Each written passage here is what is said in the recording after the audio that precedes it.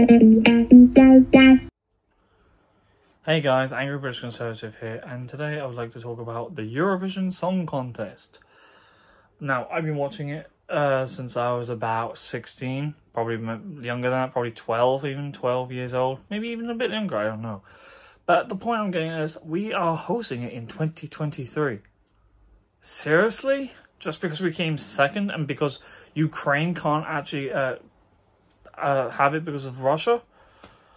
Where are we ever going to draw the line here, guys? We came second place, and don't get me wrong, I was reading Prime Minister Boris Johnson, current Prime Minister of the United Kingdom, Boris Johnson's words on it. It has to be about Ukraine. It has to focus on everything Ukraine is about and everything, because they won and so on. Okay, that's respectful. Then I get that and all that. But how much money are we, the British, going to spend on this? Seriously. Ukraine's not going to put a dime to this. We should make Ukraine pay for this. I don't care if they're in a war. No one helped out the British. No one's going to come to the British help if we were in a war with Russia. It'd be just it would be only like a handful of countries, just because they have to, and that would be like America. That's pathetic, I think. Seriously, I mean, who's going to fork the bill for all this?